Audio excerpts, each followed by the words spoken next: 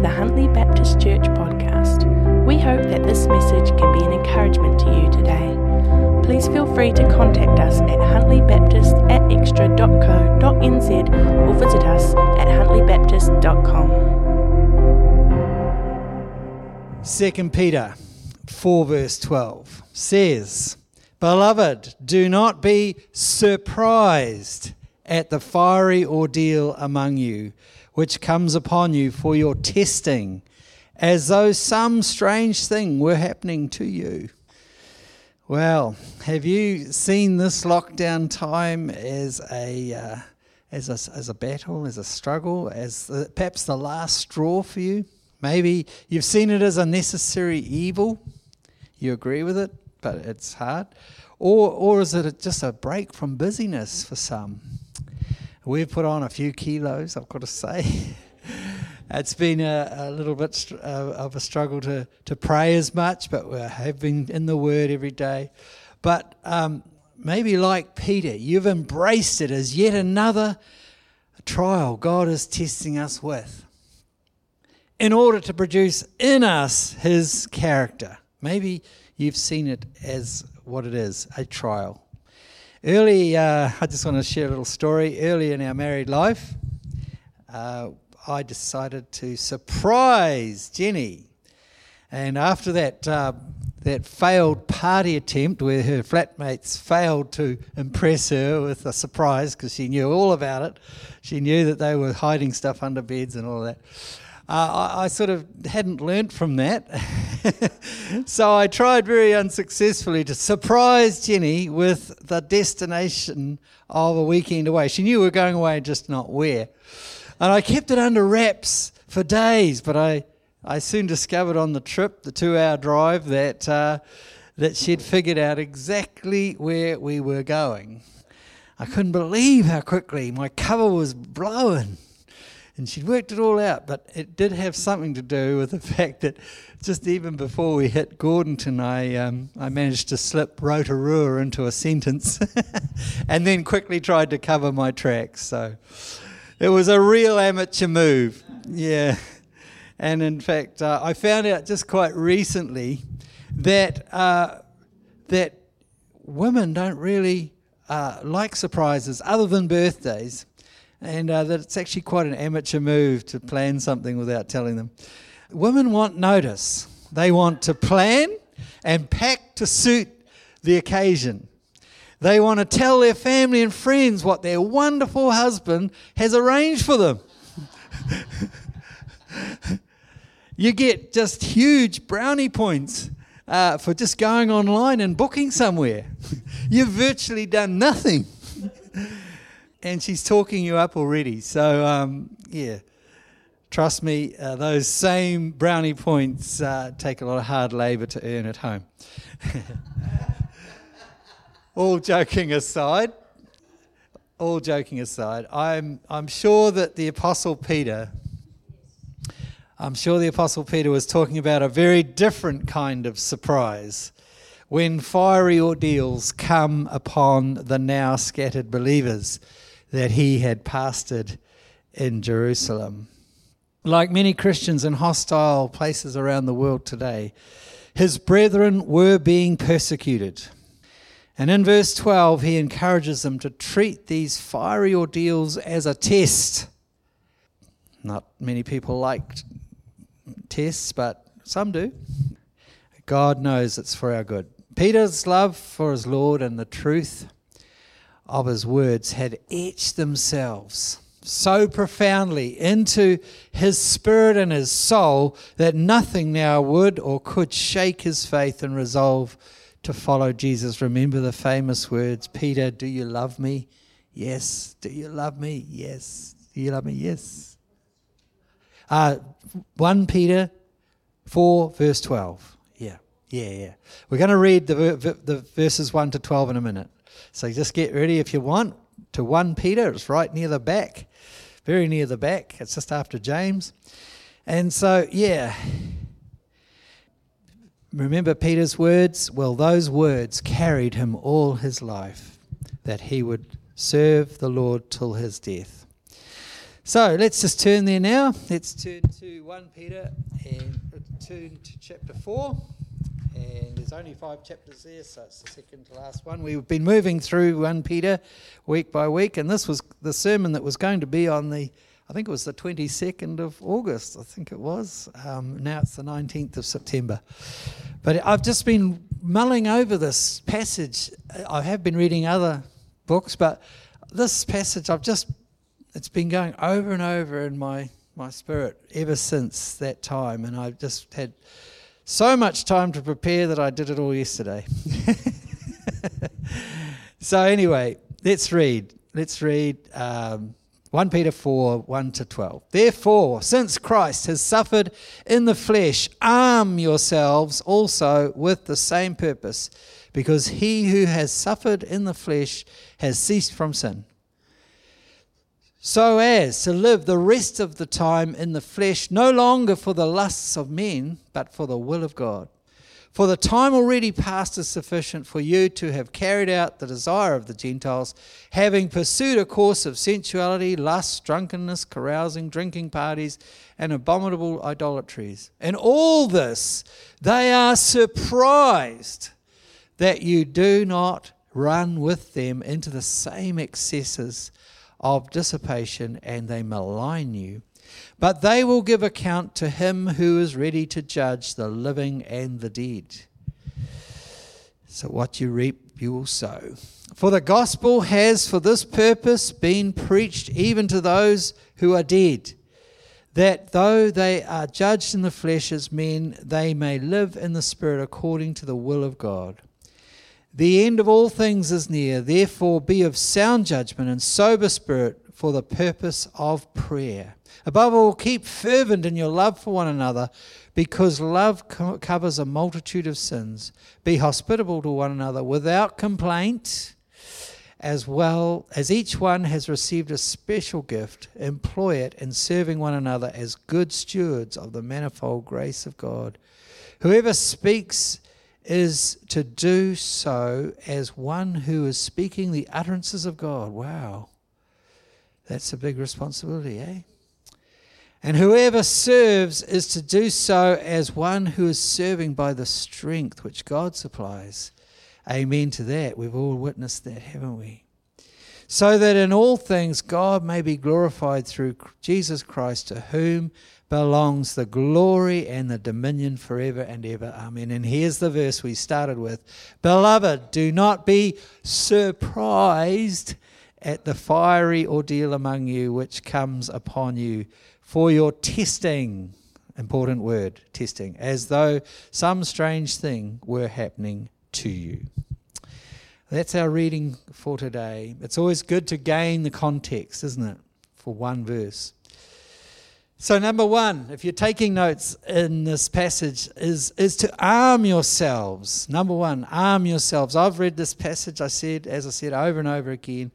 And I've already said that in his first letter, Peter focuses on the 3 S's. This whole letter of Peter, he's had 3 main S's: salvation, suffering, and submission. And in verse 1, it would appear that Peter is making a strong link between between suffering and sin becoming dead to us. He's making this link between suffering and sin becoming dead to us. But this is no ordinary suffering. I just want to point out that this suffering, Peter encourages his disciples to look to Christ, and that he overcame suffering that he was not deserving of. You see, it's a special kind of suffering. It's a suffering that's undeserved. If we look back into chapter 3, verse 18, we read, it was the just for the unjust, the righteous for the unrighteous. That was Christ upon the cross. He was the just suffering for the unjust, the righteous suffering for the unrighteous. You see, suffering despite doing good, even when you're doing good and you suffer, is a theme in his whole previous chapters. But now in chapter 4 and verse 1, he links it with dying to our old nature. So now Peter is linking this kind of suffering, this undeserved suffering, with being dead to sin, or having been done with sin, the NIV says. The therefore in this verse, he says a therefore in the middle of this verse, the therefore in this verse is a bridge between Christ's example, which we now can look to, and the undeserved and unfair stuff in our lives. So that's the bridge. Christ's example and the stuff that happens to us. You see, unfair stuff done to us is a bridge to dying to sin if we arm ourselves with the same attitude. We can get all bitter and twisted about it, and that's not going to change us. But if we arm ourselves with the same attitude and purpose of Christ, Peter says, then it's a bridge to dying to sin. It's our response or our reaction to sin done to us that determines our identity and our purpose now in Christ. So number 2 is actually to move on. Move on. In verses 2 and 3, Peter goes on to say, for the time already past is sufficient. Now that's a very, very flash way of saying you've mucked around long enough. You've mucked around long enough in your life. What's it going to be? Are you in or out? Are you going hard for God or still living in your old sinful way? That's what Peter's saying. I love Deuteronomy 2 verse 3. I think it's a classic verse. You've circled this mountain long enough, now turn north. I just get this picture of these people sort of going, huh? You mean there? I've got to go there? I want to just stay in my rut. I realise for some that's a whole journey in itself. I totally get that. Just to say it is much easier than doing it. To get out of the old pattern where it's like a groove on a record, isn't it? And the needle has to jump a few sort of grooves, or even a couple of songs maybe. Yeah, some of us need a few songs. Isaiah prophesied, as we read at the start in chapter 53, verse 4 and 5, that Jesus died for the stuff done to us and the stuff done by us. He died for the griefs and sorrows. That's the stuff we got from others, the junk, the horrible stuff done to us. But he also died for our transgressions and our iniquities. I think that's just so encouraging that we can just actually give both kinds of sin to him. And the sin done by us is cancelled by the blood of Jesus. And that can be hard for us to accept. Sometimes we are the hardest person ourselves, is the hardest person to forgive for what we've done. But he's saying he's wiped it from the east to the west. But the sin done to us requires much more acceptance, I believe, and it requires also forgiveness, and it's often requiring time. And we haven't got time today to go into all the things that forgiveness is not, but there's a lot of things we sometimes take on. We're thinking that we've got to trust the person that's, let us down or abused us, but there's so many things that forgiveness is not. But forgiveness is actually walking in a place where we can bless them. Peter is saying here that if we can move forward and head north, that sin will become dead to us. In other words, we may not like a person, but we can forgive them. Yeah. And sin is like not having its power attached. It's lost its sting to us. We just starve it out of our lives. And number 3 is we've got to be prepared to appear crazy or a bit weird. In verse 4, we read, in all this, and all this is the stuff that the people are wanting us to do, drinking parties, drunkenness, carousing, abominable idolatries, and all this, they're surprised. Those people that want us to do those things are surprised that you do not Run with them into the same excesses. You see, one of the things the world can't get is when we don't indulge the flesh and give it what it wants, even now and again. You see, the justification is, you got to have some fun now and again. Loosen up. Don't be so dull. And the Message version says in verse 2, then you'll live out your days free to pursue what God wants instead of being tyrannized by what you want. I love that word. Well, it's a scary word, but it says a lot. True freedom is, in fact, being a slave of Christ, not a slave of sin. You see, there's only two options, and Christ is a better boss. Studies have proven that children who are given absolutely anything and everything they want end up terribly miserable. We literally are tyrannized by what we want. We were designed to worship God, and out of that to serve Him and serve others first before ourselves. That's true freedom. In Him we find true identity. This week has been Māori Language Week, and I learned a new word. The word tuakuri. It's an awesome word. Tuakuri means identity. But what's really cool about it is when you break it down. The word tua means bigger or larger perspective. And the word kiri means skin. When we put them together, we get bigger than our skin, bigger than our flesh, or a much bigger purpose than ourselves. That's identity. So our true identity in Christ is to tap into the bigger picture, to go beyond our own skin, beyond our own flesh, and see the bigger picture. I also remember a really powerful line to a song from the 80s. So it's over 30 years ago I first heard this. And it was written by a man called Michael O'Martian, who won several Grammys. He's a singer-songwriter, amazing musician who's produced many, many albums for some big names. But he wrote this song, "Don't try a shortcut to living without any giving." Wow, that etched itself into my spirit, and I still remember it 31 or 2 years later. Don't try a shortcut to living without any giving.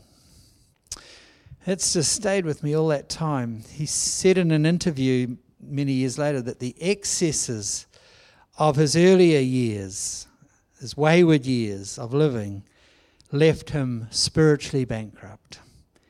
And I actually just checked last night. I watched an interview he did 8 years ago. He's still following God, still going hard for God and using his gift to bless others. You see, that's the difference Jesus makes. Gives you stamina for the long haul so you can keep doing good. Many businesses are now realizing that it's more about the purpose than profit.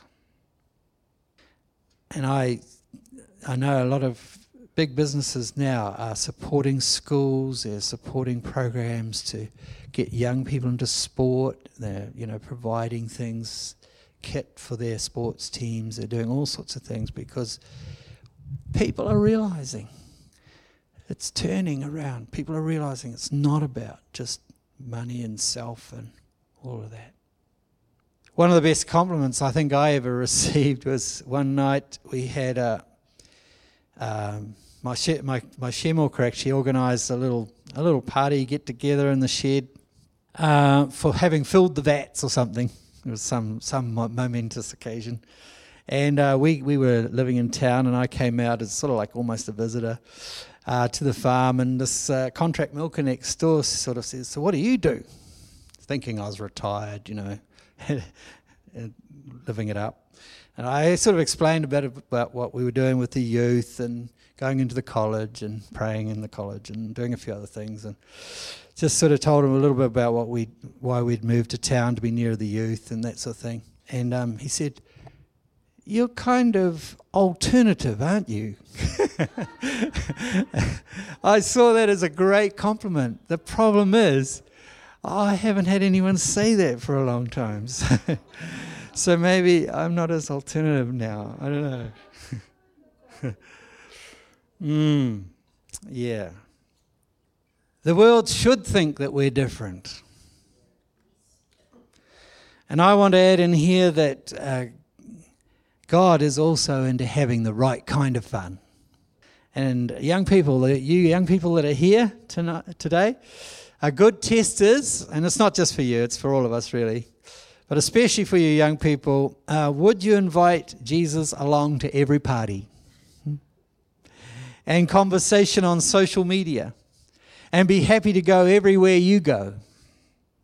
Would Jesus be happy to go with you? Would you be happy for him to come with you? Would he be happy with your screen time? Peter reminds us we will all face judgment in verse 5. We're going to skip a few verses due to time, but down in verse 12, finally he says, "Don't be surprised at the fiery ordeals or trials which come upon you for testing purposes." So in verse 4, the world's surprised that we don't run with them. And in verse 12, Peter says, don't be surprised at the fiery ordeals. You know, there's a worthy goal in it all. It's called Christ-likeness, and trials are seasonal. I believe they're seasonal. My experience is that tough times don't last. You just have to grit and bear it for a bit. But tough people do. It's not easy, but it's worth it. Gold is purified when the master goldsmith can see his face in the liquid. Isn't that an amazing, metaphor? It feels like a cliche to say, stick to it, saints, but if we could only catch a glimpse of the glory and the presence that awaits us, we would be bolder for God and much tougher on our sin. Romans 8 verse 18, of course, backs that up. You may want to look that one up. Romans 8:18 says, for the glory that lies ahead of us is something well worth it. I felt God has kept this message in my heart for today. I just really believe there's some people here today that need to hear this word, that may be struggling, feeling a bit blah after a few weeks locked up. Maybe you're feeling a bit unsettled and even fearful in this new world.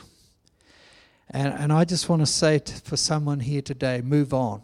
That's a word for you today. Move on. Maybe it's not physical, moving on, but spiritually, move on. And or maybe it's a relationship. Move on. And also I feel to say that there's some here today that may just feel you've got to arm yourselves better. Take the time to arm yourselves and get a bit more, prepared for the struggles. Yeah. A bit more oomph. Yeah. That's a good word. Oomph. Yeah. In the trucking world, we say that our truck needs a bit more giddy up. Yeah. So maybe you need to fine tune and get a bit more giddy up. Bit more oomph in your life. He's greater, bigger, and stronger than any bad times. And he has good things in store for those who love him and serve him to the end. So think about that word, tuakiri. Is your identity in Christ? You're looking beyond yourself to the big picture. Move on from Ms. Past. She's a temptress. Be crazy enough for God that the world's surprised and can't figure you out. But don't be surprised when things go pear-shaped temporarily for your testing and ultimate glory. Amen. Thank you, God, for this word. We just pray that it would touch our hearts afresh this morning. I feel a little bit like a stuck record saying, keep going in hard times, but Lord, it's just what I felt you gave me today to share. I just pray it would just go out like ripples on the sea of doubt. Lord, that this word would just dispel, push back the darkness, Lord. We pray it would bring life. We pray that the hope would come in its place, in the place of doubt. Lord, we just pray strength and honour into your name, to your name. We want to make you famous, Lord, make you bigger, stronger, greater in this community. Lord, we want to see lives set free, memories healed, pasts restored, relationships put right. Lord, we want to see people falling on the altar of pride and falling at that place and saying, I need you, Lord. Where the world's stuff just loses its power and its attraction, Lord. We just pray that to see you in all your glory and to see you look you in the face, Lord, would be our delight. And Lord, we look forward to that time when we will see you face to face. There will be no veil. The veil will be removed and we will come to the place of ultimate identity. Tuakari. In Jesus' wonderful name, amen. Thanks for listening to the Huntly Baptist Church podcast. We hope that it has been an encouragement to you. Please feel free to contact us at huntlybaptist@extra.co.nz or visit us at huntlybaptist.com.